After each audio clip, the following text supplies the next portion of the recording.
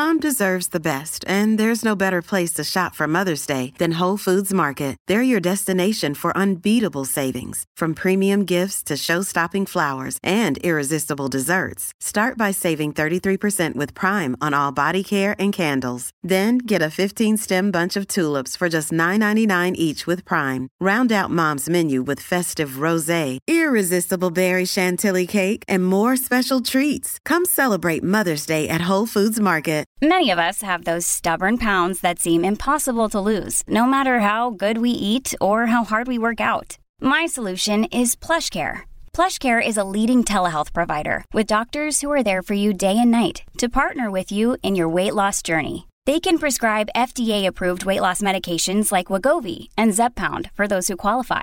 Plus, they accept most insurance plans. To get started, visit plushcare.com/weightloss. That's plushcare.com/weightloss. Hey everyone, welcome to Health Theory. Today's guest is Dave Asprey. He's back for round two. And if you don't know Dave, he is the Silicon Valley tech entrepreneur and New York Times best-selling author of several books, including Headstrong, Game Changers, and most recently, Superhuman.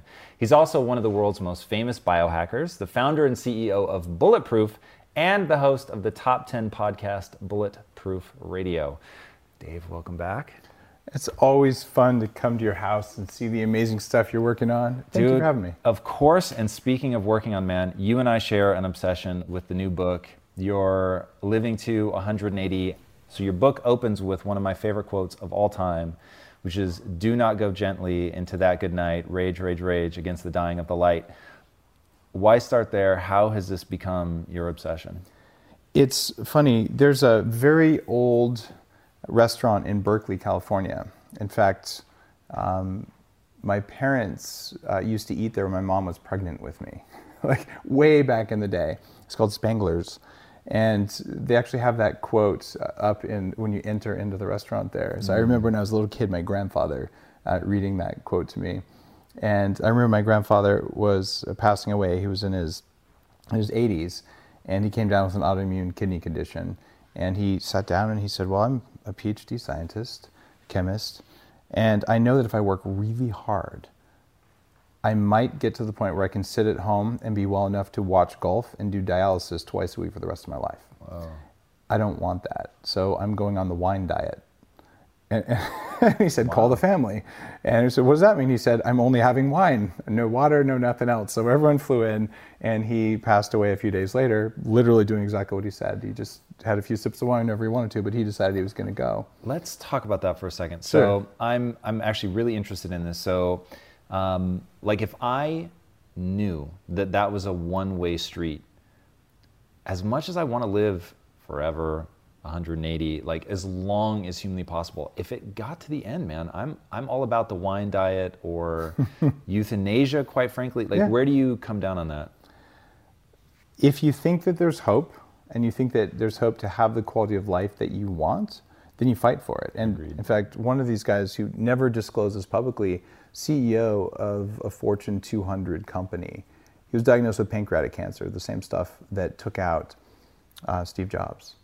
And I sat down at the Rosewood Hotel, and he said, "Dave, I'm going to tell you what I did." And the day he was diagnosed, he said, "I'm not going to die. I have a company and I have kids. This isn't fair." He never told anyone. So he went on a full keto diet that day, and he shrunk his tumor to the point that it became operable. They did chemo on it, and when the doctors weren't looking, he'd inject insulin to do insulin potentiated therapy, which works way better than chemotherapy, but the doctors wouldn't do. And so he was like, "I'm taking charge." And you know what? He did it, right? So, and in running an anti-aging nonprofit group for 20 years, I have met people who are saying, "I have this life-threatening condition, and I am going to own this," and they do. And I've also met ones who say, "I'm going to own this," and at a certain point they go, "It's not working," and then they make peace with it. And the people who die kicking and screaming are the most unhappy. And if you believe any of the Buddhist perspectives on hell or any of those other things like that, those are the people who have probably a shitty afterlife and aren't going to like their next life if you're into reincarnation. Do you believe in that? Absolutely. Really? Yeah. That's so interesting. How'd you get into that? Like, when did that become your dominant belief system? There's the Western side of this. So I grew up as in a atheist household full of rigorous engineers, and like only stupid people would believe that stuff. But here's what it comes down to. If your nervous system believes that you get a game over at the end of this game, you relax a lot more. Okay. Okay. Keep going. So check this out. If I can do anything to remove my unconscious fear of death, which inhibits me from doing the things that I want to do when I'm here, if believing in reincarnation can do that, fine, I'll sign up for it. Because here's the deal: if I'm right, great. If I'm wrong, I'm dead. I don't care. Like you can't lose by believing in reincarnation. So I can't tell you that it's provable. I've also done very deep states of neurofeedback. I've done deep stuff shamanic-wise, and I've talked to different people from different traditions who look at me and say the same things about stuff that I have no knowledge of. So as a curious person, where that scientific method is observe is the first step. I've observed stuff I can't explain via any normal hypothesis, so I know the stuff that we believe has holes in it, just like it does biologically. Right. So I'm just going to say I like that choice best because even if it's complete bullshit, it still enhances my quality of life. That's really interesting. So the reason that the one thing in all that doesn't resonate with me is that believing that you get a game over at the end of this causes you to relax, which is the exact opposite, I would say, certainly for me. Even if I live forever, like I want to go hard every day. And if there's an end, then I really want to go hard every day. Whereas I feel like the opposite might be true. If I knew I were getting reincarnated, one of my lives might be the donut life, where I just chill and I'm like, look, I'm going to tap out early. I get it, but I'm just going to eat me some tasty food until it comes. If you believe, so I went to Tibet to learn meditation from the masters. Like I've debated the lamas, and what they'll tell you is, oh, you've probably done that. Had the donut life, you mean? Yeah, absolutely. Like if you're asking that question now, you probably already had your donut life.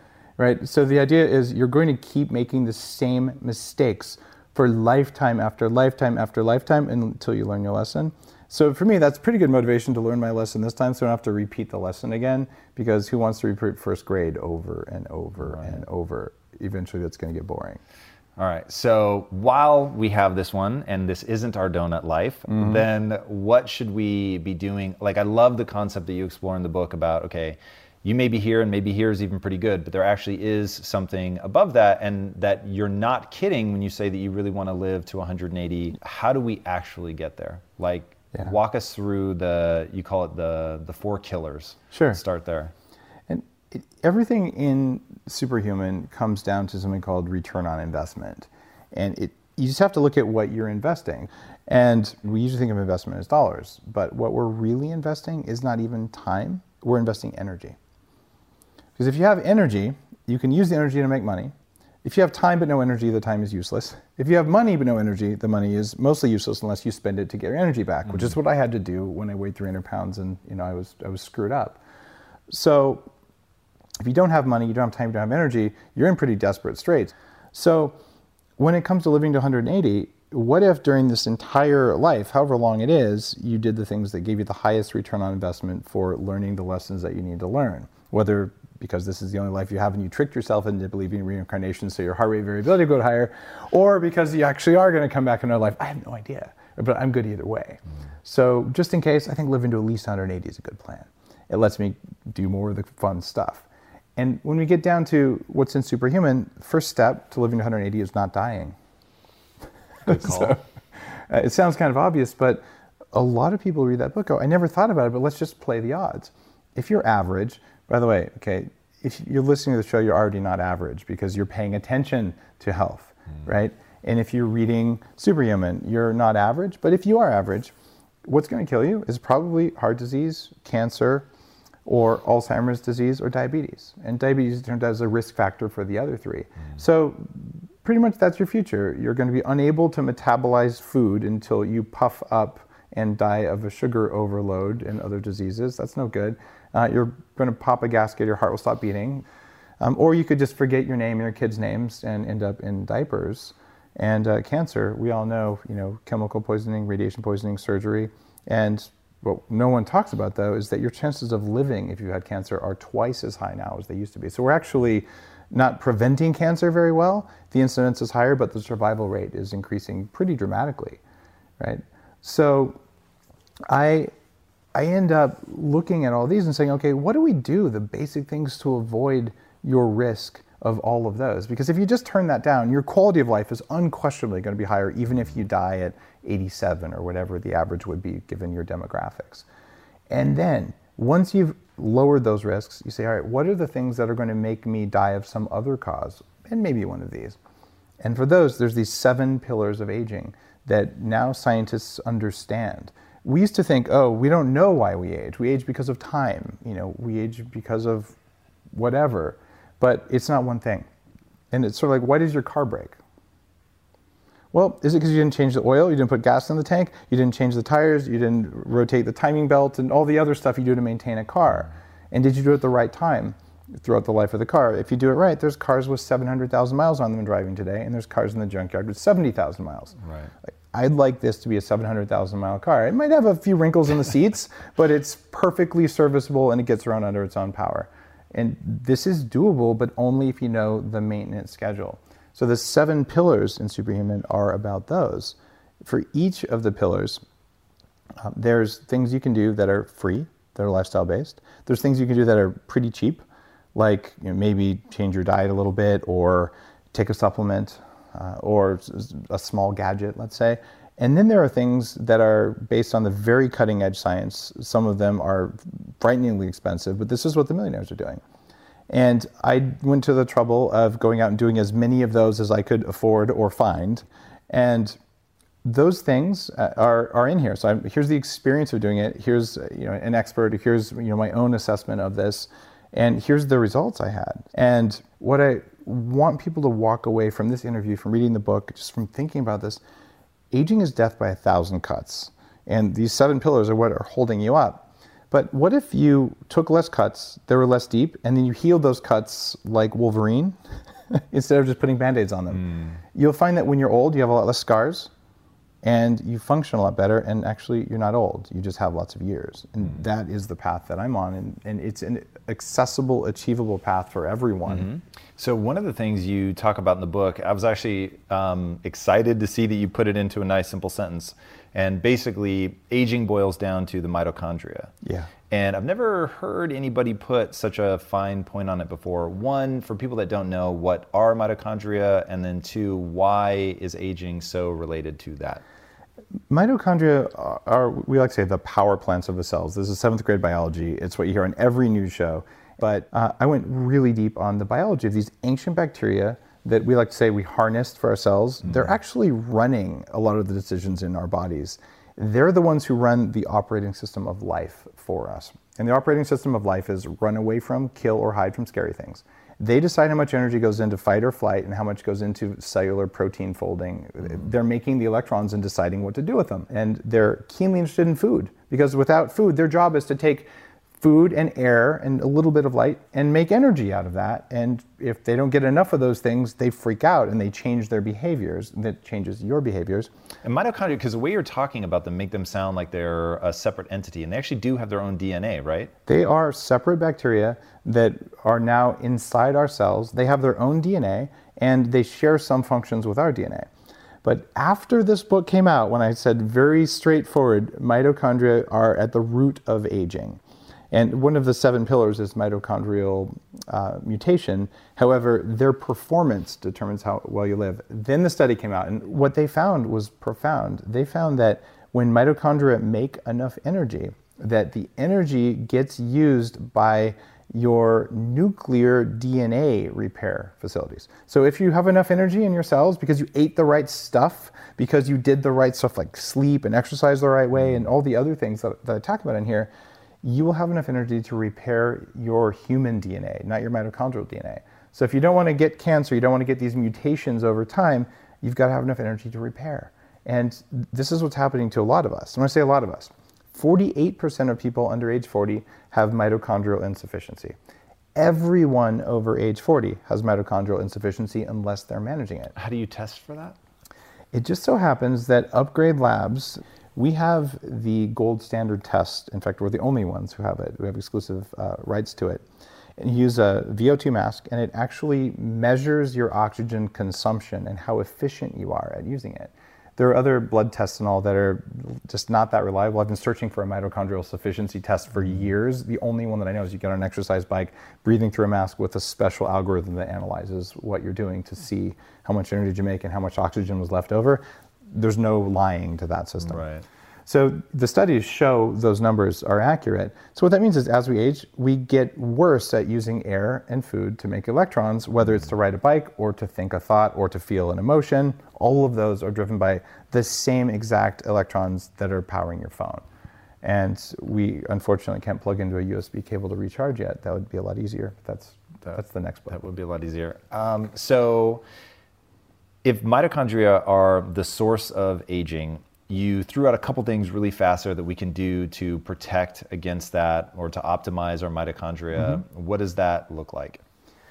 There's about a quadrillion mitochondria in your body, way more than there are bacteria in your gut and way, way more than there are cells in your body. So your neurons in your brain have 15,000 mitochondria in one cell. And these things have their own little unique consciousness, cell level consciousness like a bacteria would have, very basic things that they do. But it's become this elegant dance where inside a neuron, these mitochondria will move back and forth and it'll break in half and they do stuff that is at the very, very core of life. Stuff we didn't understand 20, 30 years ago because we couldn't see it, we couldn't measure it. And one of the things that they do is they hang around even if they don't work very well. That means that if you don't provide enough stress for them, they will not go to the biologically expensive trouble of killing the weak ones and replacing them with fresh young ones. Interesting, I didn't know that. So it's kind of like a cell in your battery, right? You're in your Tesla or even in your phone, there's multiple cells in your battery. And if one of the cells goes bad, the phone keeps working, doesn't charge quite as well. Two of the cells go bad, eventually enough of the cells go bad, it only holds the charge for 5 minutes, you're in the hospital, your phone's getting replaced. Well, what if there was a way to say, this cell's going wrong, let me kick that cell out and grow a fresh new cell? That's what our bodies do. And when you do things like fasting, and you just don't eat breakfast, it's not that hard, or don't eat for a couple days. When you do that, all the cells that cannot survive because they're freaking out, I don't mean your cells, I mean the cells within the cells, the mitochondria, they'll actually die through a process called autophagy. And when that happens, your body cleans out the dead ones and you grow fresh new young ones. But if you never experience hunger because you're living that donut life, then you won't do that. And if you get really cold for a brief period of time, any cell that can't make enough heat to keep you warm, your body says, an ice age might be coming, I better have enough young cells that can make heat, and it gets rid of the cells. All right, let's get real specific on both of those and then we'll keep going. But so intermittent fasting, what's your protocol? So Bulletproof Diet 2014, I talked about doing a 16-hour window. It turns out you can, and this has since been backed up by several experts on autophagy, you can have bulletproof coffee in the morning. 0 sugar, 0 protein is important, 0 carbs. So you're only doing fat and coffee or just coffee or tea. A lot of people can't go for 16 hours. I mean, if you're like I was when I weighed 300 pounds, the idea of going without eating 6 or 8 meals a day is abhorrent because you know you're going to die. And so, or you're saying, okay, I've got this willpower, I'm going to do it. And at 11 in the morning, you're looking around going, everyone around me is a jerk. Like, I want to punch all these people. I'm going to make it to lunch, but why is everyone such a, that's not functional. So a lot of people, they're starting it off with bulletproof coffee because they're getting their energy up, right? So I'm going to put that in the realm of intermittent fasting. I call that one bulletproof fasting, shocking, right? But I'm also very clear. The amount of caffeine in 2 cups of coffee doubles ketone production, right? So you can have, and that's just caffeine, but coffee itself has other benefits. So you can have 2 cups even of decaf if you want to, but caf works better in the morning without any of the bulletproof stuff in it, and you're still going to see a metabolic advantage from doing that. And if you go for 16 or 18 hours of fasting, for me, I skip breakfast and I have a late lunch. It works really well. The recommendations in here: exercise before the late lunch, because exercising in a fasted state increases autophagy, increases stress on the cells. The ones that can't hack it, get out of Dodge, and you grow new ones. And I'll tell you, the data actually shows if you want to be a circadian, great golden god, you probably should have breakfast and an early lunch and then fast. But you'll have no friends if you do that, so it's not worth it. That's literally how I live my life. So I eat my last meal at 2 p.m. Yep. And you have no friends, it's perfect. Literally, Dave, how'd you know? It does make it hard though. How often do you go days without eating? I would say twice a month I'll go a couple of days without eating. And I've experimented. I feel really good if I go more than 48 hours. So you feel better? Oh, yeah. I feel great when I'm fasting, and I feel really good when I'm done. And here's the kicker, though. If I'm going to go that amount of time and I want to feel really good and be able to write, work on my books and do projects, I'm not going to do working out during a 2 or 3 day fast, but I'll not have dinner on Friday. And then on Saturday morning, I'm going to have coffee, but I'm going to put a teaspoon of brain octane in there, which is a very small amount. Different people have all sorts of different debates about, how much of what makes it a fast, because the mice only had water. I'm just going to say, look, brain octane specifically doesn't get stored as fat and doesn't get metabolized by the liver. It goes around those things directly into energy. And you're doing a teaspoon of it, I get the same results from that as I do if I just drink black coffee, but my hunger levels are like way lower. So I just feel nothing. Does brain octane have calories? It does have calories, yeah, but different calories do different things, right? Sure. So this is a calorie that doesn't require anything from the liver, and it doesn't require any insulin. In fact, it'll have no effect on your insulin whatsoever. And it doesn't require any protease or any of the protein digestion things. So it pretty much goes in and gets used as energy. In Superhuman, I call it one of the energy fats, where most fats get stored as fat or have to get broken down by the liver to become energy. They become energy or building blocks. This stuff doesn't do that. Yeah, with fast, it's interesting. So the very first time I fast, I did a 3-day fast, and I had a brutal headache the second night. Oh. And I woke up in the middle of the night, my head is pounding, and I'm like, I don't know if Advil has calories or not, so I refuse to take it. You know what would have worked? Activated charcoal. I've never tried that. Oh, it's in fact, it's the first supplement that I made for Bulletproof, and it's an ultra fine one. It helps with headaches? It can help with headaches if they're induced by toxins. And what happened is your gut bacteria were getting really pissed off. They were making extra lipopolysaccharides, and you might have been dehydrated. You might have needed magnesium and sodium and potassium, but what's most likely is you were pumping out tons of lipopolysaccharides that are making you feel bad. So anyone who's fasting, I highly recommend take activated charcoal, because your body's going to be dumping toxins. You might as well absorb them in the gut and poop them out instead of putting them into your liver and letting your body recirculate them when the liver doesn't have glucose available for oxidative destruction of toxins. One of the reasons you get a sugar craving if you eat a food that has toxins in it, or even moldy coffee, you get that sugar craving because your liver's like, God, this is a stressor. I need energy right now. It's going to call on you to get that energy. So when you're fasting, absorbing toxins, transformative, there are 0 calories, at least digestible calories in charcoal. Right. Interesting. Yeah, I've never tried charcoal. Okay, so now the cold thing. So what's your protocol for cold? How long and how cold? I have a cryotherapy machine at home. We put them in Bulletproof Labs. So 3 minutes of air that's chilled to 270 degrees below zero. That's cold. Now, quite official. But that's air. Okay, this is different than a cold shower. Cold shower is like, ugh. Right. Walking outside in shorts during a snowstorm when you're warm is not that big of a deal, and cryotherapy is more like that. So I'm getting the signal into my body. It's a very strong signal in a very short period of time. You come out, you have like goose pimples, but I'm not shivering. Most people don't shiver. If they're healthy, they shouldn't shiver. And I also went through a period of ice baths. I have a digitally controlled ice bath that'll hold the temperature constant, circulate the water, and freeze your butt off if you want to do that. And there's peripheral cold sensors that are in the skin, which cryotherapy with air does. And then there's stuff from cold showers or ice baths, which are the core temperature receptors and the ones on the skin. And it's arguable which one's better. I know which one takes less time, and I know you get similar results from both. So, a mouse research study came out, and they show how much cold exposure and how much time is necessary, and it matches exactly what I've seen in humans. So I'm going to say this one works for humans as well, just because it's the same numbers. Right. What I noticed from myself and others, you take a cold shower the first day, after 8 seconds, and by the way, the water hits you in the forehead and the chest. After 8 seconds, you're like, Dave's a jerk, and you jump out of the shower and you're hitting yourself in the head because your head hurts, right?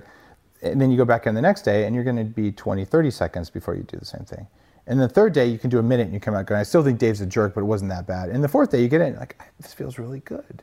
Well, what changed in 3 days? Well, the mouse study showed that 3 days of brief cold exposure changes the levels of cardiolipin in the mitochondrial cell membrane. And cardiolipin? Cardiolipin. And it's one of the things that makes mitochondrial membranes. And all cells, their membrane is what essentially allows some things in, allows some things out. In mitochondria, the mitochondrial membrane potential is what makes the electrons. So what it's doing is it's making the mitochondria work better, and they shift the amount of this compound that's in the membrane to allow them to be better at making electricity. And that's why after 3 days, I can make enough electricity to handle the cold, whereas before I couldn't do it. And that's why that 3-day period of swearing at you for listening to this show is worth it, because on the 4th day, like, I feel good, but then you burn way more calories throughout the day, you feel better. So it's a minute. Is it literally making the mitochondria more thermogenic? Like, why? It's an interesting question. Why would the response to cold be that? The only thing I can think is, all right, my understanding of the difference between traditional adipose tissue and brown fat is that you have more dense mitochondria, which are able to generate more energy, which thusly creates more heat, and therefore you're able to keep yourself more warm. So that was sort of always, I thought more mitochondria were being formed. I didn't realize there was actually something happening to that mitochondria itself. You will see a shift over time to have more brown fat and less white fat, as the demand on the body to instantly turn on lots of heat goes up. The body says, okay, let me shape myself to an environment where I'm required to turn on lots of heat quickly. So this is just a shift to match the environment that your body thinks it's in, which is one where cold could happen at any time. Right. So the brown fat that mostly is along your upper spine, that will get stronger and bigger, and it has more mitochondria. But the rest of the mitochondria throughout your body will also shift their levels of cardiolipin. So what you're getting is more mitochondria in the form of more brown fat, and you're getting better mitochondria everywhere else. And the mitochondria that cannot make enough heat will get replaced. And that's, I think, the big win. And the amount of time that it takes to do that, I don't know the amount of time that it takes to grow a single new mitochondria. It's probably different for different cells based on nutritional availability. Right. But it's an interesting question. Yeah, I used to get just, Dave, ferociously cold. Like, I was cold all the time. Me too. I was like bundled up. I lost a ton of weight. So I lost 60 pounds, but I did it really stupidly. And I did it through essentially rabbit starvation. I wasn't eating any fat, no carbs.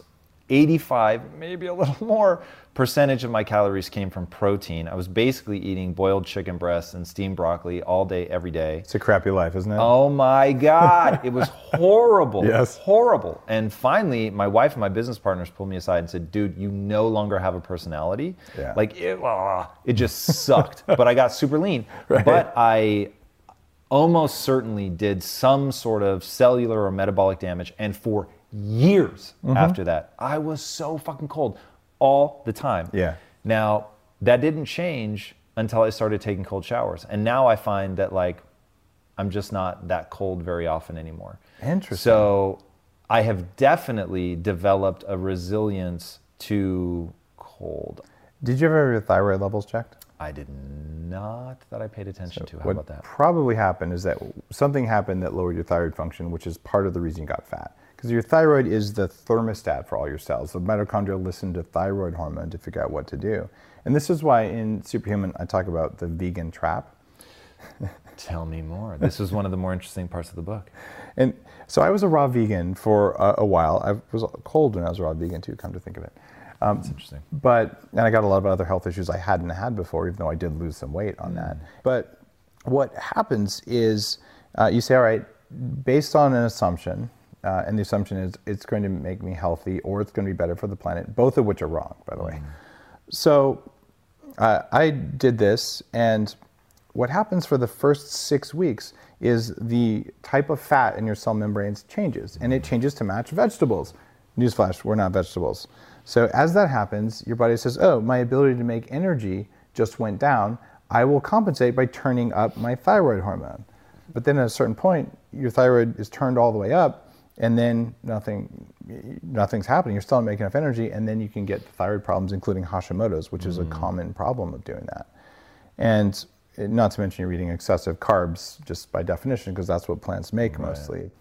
And the vegan trap there is this idea that you feel great for 6 weeks. The period of time that it takes to make a new habit is 40 days, or maybe it's 6 weeks, which is 42 days. And after that period of time, like, look, I felt better on the vegan diet. And you did. You cranked up your thyroid hormone. So now you feel good, and that can't be why I'm not feeling good. That can't be why I'm getting cold. But that's the vegan trap, is that you were convinced it made you feel good because it did, so it can't be that, and you start looking at all these other things. Well, it's because I'm not vegan enough, like I'm gonna cut out salt, right? And like you just keep doing these things, trying to figure out, why didn't I recapture that initial glow? And it's because various biological systems are turning off. So for cleansing or whatever, be a vegan for a little while, it's great. The rest of the time, you should be pretty much 80-90% vegan with some of the types of fat that you're made out of, which are saturated fats, so you don't get the right ones from plants alone, and the amount of building block protein that your body needs. Things like collagen protein are essential.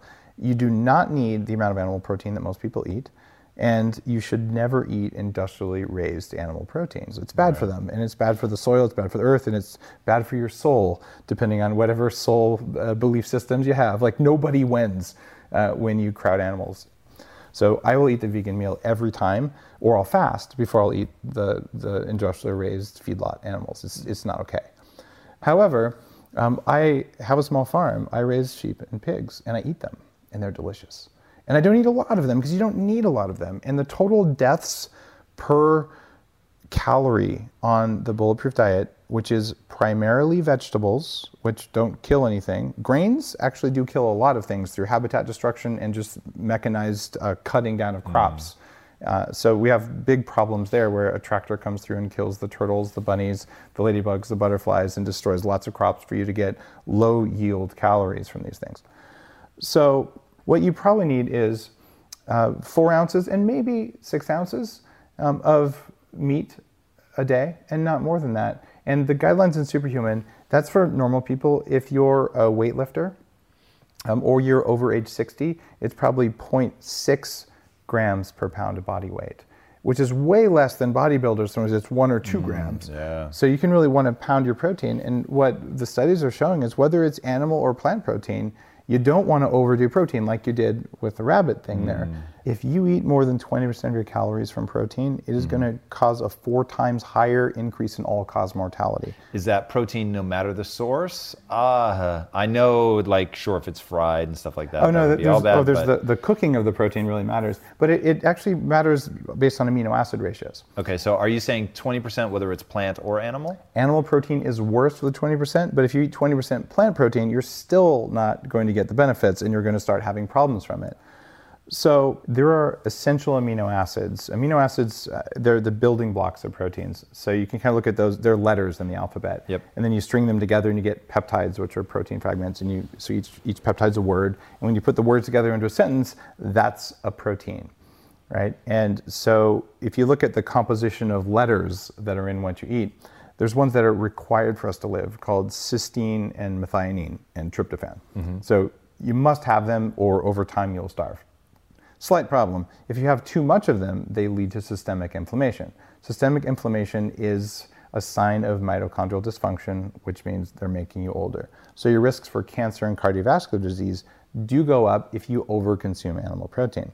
So then the logic would say, well, don't eat any of it then, except for the fact that you need those. They're essential, and they're building blocks. The good news is that almost no one is going to be protein deficient if they were to go vegan. It's not about protein. You might miss a few of your conditionally essential ones, but you would miss out on things like collagen proteins, including di- and tripeptides, that really help you to build the cartilage in your joints and keep your skin working. And the types of fats that come in animals are very important. So what you end up finding is, all of us should be eating way less animals, but that doesn't mean we should eat 0 animals. All of us should be eating way more dairy fat, but not more dairy protein, because that protein is not the ideal protein for us. You can have some of it, but you don't need too much of it. And you end up in this thing where we've made these artificial divides of, that's a plant-based protein, therefore it's good for you. Or we could just say, guys, different proteins do different things, and you should choose the right proteins, whether they come from a test tube, whether they come from an animal. Look at what the protein is. The source is less important. And then you look at the source and you say, okay, which of these sources builds our soil and makes for a healthy world where there's diversity? And I just, having run an organic farm that looks at permaculture, I can tell you, I can't eat grass, but I can eat the thing that ate the grass, and its poop sure is good for the garden, right? So we have this ecosystem where we all get along. And this is how it worked before there were humans. We had 100 million buffalo running around in the US, keeping our soil healthy as part of that's their job, was to go out and fertilize things. And it's very interesting to watch how we've taken on these belief systems that nothing can ever die, not paying attention to the fact that when the tractor came through and cut the bread for your sandwich, that you killed many, many creatures. And back when we had a health ecosystem, you could walk around behind the tractor with a bag and pick up hundreds of frogs and snakes. You could have frog legs for dinner every time they cut the grain. Well, now all the frogs are dead and there's no more snakes because we have monoculture everywhere. But hey, at least we're not killing anything. How do you really feel, Dave?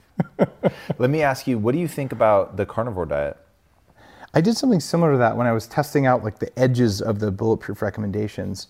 I did 1 serving of vegetables a day for 3 months, right? So it wasn't pure carnivore because I did eat a little bit of broccoli every day. Shame on you. It jacked me up. Really? Oh my God. Did you transition though, or did you just like hammer over? Well, I was already, doing keto and cyclical and but keto with meat or keto plant-based? Oh, keto with meat. Okay. Yeah. You're one of the few people I've heard like really throw out some heavy warnings about protein. So keep going. Got it. When you say that it jacked you up, here's what it did. Yep. I was tracking my sleep. I've tracked my sleep for almost 15 years. I had 6 hours and 17 minutes or something. I'm so fucking close to the truth. What is it? 6 hours and 10 minutes, but you're... See? Come on, 7 minutes off? All right, I'm going to give you full credit on that one. That's pretty amazing. Yeah, and this is like for many years now, that much sleep, and my percentage of deep and REM keeps going up. But during that time, I felt really good for the first week or two, and after that, my sleep, I was waking up 10 to 12 times a night without knowing it. And I'd wake up in the morning, I'd look at my results, I'm like, this is the worst sleep ever, what's going on? And I had like a kind of a constant headache, and I got angry, and my joints hurt, and it was not working. And I was really convinced, okay, we don't need any carbs, brother, that's wrong, you do need carbs. And I think what it did is Tell me more. Why do you say that? Because as of this moment, I don't believe that to be true. Do we need carbs? Tell me how I'm wrong. Because the gut bacteria that eat carbs benefit from soluble fiber. So if you're not getting soluble fiber, there's a whole chapter in here on that. You can still be keto and have soluble fiber, but you got to have something to feed certain species of gut bacteria so they can do stuff. Now, if you go back, A Bulletproof Diet was the first book in the entire genre that talked about how collagen can be used in the gut to make butyric acid. So maybe my problem was I was eating too many ribeyes and I wasn't eating enough collagen when I was doing my diet there. I've interviewed Steve Omohundro. This is a guy who's a leader in artificial intelligence, creating a global brain, who came down with cancer in his blood. And he'd been fighting it for a long time he was slowly going down. Went carnivore, cured him. Whoa. Completely fixed. And so he came on and talked about that. There's pictures of his freezer and things. It's all just meat. So I'm a huge fan. Just like I would say, go vegan for a month, go carnivore for a month, reset your gut bacteria. I actually have questions about the sustainability of eating only grass-fed meat. And I know if we took most of our golf courses and turned them into grass-fed meat production facilities, i.e. farms, we could handle a lot more than we do. But we're just eating too much meat as a species. So as a brief intervention to cure yourself, I'm in huge support of it, but you better do nose to tail. And being the guy who has learned how to take our lambs down, how to take them down, as in I've learned how at a butcher shop how to do it. There's a lot of stuff in there that you're supposed to be eating that you don't. And the idea here is you need to get the skin, you need to get the organs and things like that if you're going to go carnivore. So there's a case for it. There are people who've done it for many years successfully. I think it's very expensive, very limiting, and probably bad for the planet, and maybe good for you, but I'd want to see more evidence. All right, give me some rapid fire things that are going to help me be superhuman. Green tea, black coffee, dark chocolate, blueberries, sleeping like a professional, even if you get less sleep. Give me some of your sleep tips. Like, is it timing? Obviously light. You're like fucking synonymous with blue blocking. Yeah, I did make those kind of cool. I have a company called TrueDark, just full disclosure, I founded the thing. But if I don't wear my glasses before bed for at least an hour, I do not get the 1.5 to 2 hours of deep sleep that I expect in 6 hours. This is even if the lights are dim, and it doesn't matter. It really matters. If I travel, it matters even more. So I landed last night. I got to my hotel around midnight. And I got my hour and 40 minutes of deep sleep last night in a hotel after landing and coming in. I could never do that, ever. That's amazing. That's the glasses. But for dreaming, it's been a real problem. Getting enough REM sleep for me for years has been an issue. And there's a company called Life Cycle that makes an Australian lion's mane mushroom extract. I had the guys on the show. They went really deep on the science. And lion's mane is well known for its cognitive enhancing properties. This stuff for sleep, though, is something that has worked for me. And I can tell you, I do a lot. I do 5 droppers of it. If I do that, I get my hour and a half of REM. And if I don't, I'm going to get 30 minutes. The other things that work, aside from dark and that lowering the temperature of the room, for people who wake up late, like 3 or 4 in the morning and can't go back to sleep racing thoughts, that's a cortisol and a fueling issue. Before bed, you need either raw honey or collagen or MCT oil / brain octane, or maybe all 3. And there's different pathways. Raw honey, not in hot water because it's not raw anymore, raises liver glycogen, but not muscle glycogen. And we're talking a small amount. It stabilizes it so you don't get a blood sugar crash. Brain octane provides ketones, which are the backup energy supply for the brain to pump itself out at night. And for some people, the amino acid glycine that's present in collagen can be calming and help them sleep through the night. I do those. I take the sleep mode supplement I formulated. Blackout curtains are a necessity at this point. Raising the head of your bed by 6 inches, there's really good evidence that that's going to change blood flow dynamics and cerebrospinal fluid dynamics in the brain and make it easier for your brain to drain stuff out. That's interesting. So literally, put a couple bricks under the head of your bed. It's pretty easy to do that, and it's a one-time hack that can have ongoing benefits. What about red and amber light? Amber light is good. Amber light, in fact, True Light, one of the parts of True Dark, we make a light that uses amber for like blood vessel formation in the skin along with collagen regeneration. And so there's usefulness for that.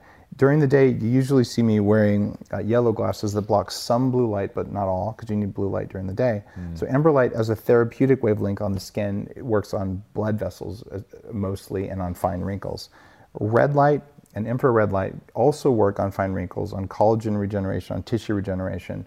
And if you're looking to use an amber light at night, it turns out blue blocking isn't enough to make you go to sleep. There's 4 kinds of light that mess with your sleep, and blue blockers only get 1 of the 4. So your melatonin will go up, but the other 3 are still there.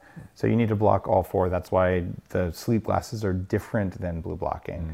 So you see a lot of people walking around with blue blockers during the day. They got no daytime signal at all, so that's a bad thing. But if you're walking around under bright LEDs and staring at your screen on full power all day, you're getting an overwhelm of daylight signal. So it's about getting it right. But for me, it's that hour before bed where you just have to nail it. And for looking younger, red light therapy is profound for the skin. And what do you use for red light therapy? Is there a device? Yeah, there's a variety of devices. So you go to Upgrade Labs. We have the many tens of thousands of dollar whole body thing. You kind of roast on it with systemic effects, including you can actually see your nitric oxide levels go up on a spit strip after you're exposed to the red light. It has biological effects. And then it's kind of the mid-range of cost and performance. There's a company called Joovv, and they have a very powerful LEDs in an array. And then at the most affordable end of things is the True Light stuff from the company I have that makes the glasses. They're more affordable. They have yellow, they have the red, and they have the infrared, but they're not as powerful of LEDs. So I would say you got to look at your price point, where you want to go, what you want to do. But it's an LED therapy kind of thing. And Joovv makes a little box you can take with you, and there's panels you can string together. The bottom line is, if you're feeling weird in your stomach and you have nausea or you have a headache and you put red light on your stomach or on your head, it's shocking what happens. There's studies of putting red light in conjunction with ketosis. And they looked at, somewhere in Minnesota, they looked at, say, 12 people. They put them on a strict keto diet. They put them on red light therapy with a strict keto diet and a standard diet and red light therapy with a standard diet. And the men who were on keto plus red light therapy had a doubling of testosterone production. But keto alone and red light alone both bumped it up, but nowhere near as much. So there's synergistic effects between keto and red light, which is really cool. Is there a timing of that? Like, when do you want your red light? In the morning, in the night? Generally, you just think of sunset and sunrise. Okay. So you would do it when you wake up, do it before bed. And during the day, if you have time, and you're looking at skin repair or something, you can do it anytime during the day, but the 2 peak periods are before bed and upon waking. Nice. All right, man. There is a lot more in this book. You are a very easy man to find online, but where's your ideal for people to connect with you? Where's your ideal for people to snatch up the book? Go to daveasprey.com, and this is my author URL. You can clearly go to bulletproof.com, pick up all the cool Bulletproof stuff. I've put most of my blog posts and all the podcast transcripts and all that kind of stuff on daveasprey.com. So go there, and if you send me your receipt from picking up Superhuman, there's 8 interviews with like the leading gods of anti-aging that are just for people who picked up the books. I'm really serious about this, building a community around people that do this stuff that has been a nonprofit activity for me for 20 years. That's now becoming my primary focus. Nice, man. What's one change that you would have people make that would take them the farthest towards becoming superhuman? This is going to sound really, really lame, but it's probably sleep today. Doesn't sound lame to me at all. I mean, I like to tell you should meditate, or you should, make sure that you're not eating toxins. It's synergistic. But seriously, if you just learn to get better sleep in whatever time you have to sleep, it is the most leveraged return on investment, and it's probably also the cheapest thing you can do. So that, and maybe learning some breathing exercises, is a pretty good deal. Nice. I like it. It's good advice. Guys, this is somebody who literally puts out good advice for a living. If you're not already following him on one of the many platforms that he's active on, you definitely want to check out the book. It really is interesting and offers a whole host of things that you can be doing to better your life. And speaking of bettering your life, if you haven't already, be sure to subscribe. And until next time, my friends, be legendary. Take care. Hey everybody, thank you so much for listening. And if this content is delivering value to you, please go to iTunes, go to Stitcher, rate and review us. That helps us build this community, and that is what we are all about right now. Building this community as big as we can to help as many people as we can, deliver as much value as possible. And you guys rating and reviewing really helps with that. All right, guys, thank you again so much. And until next time, my friends, be legendary. Take care.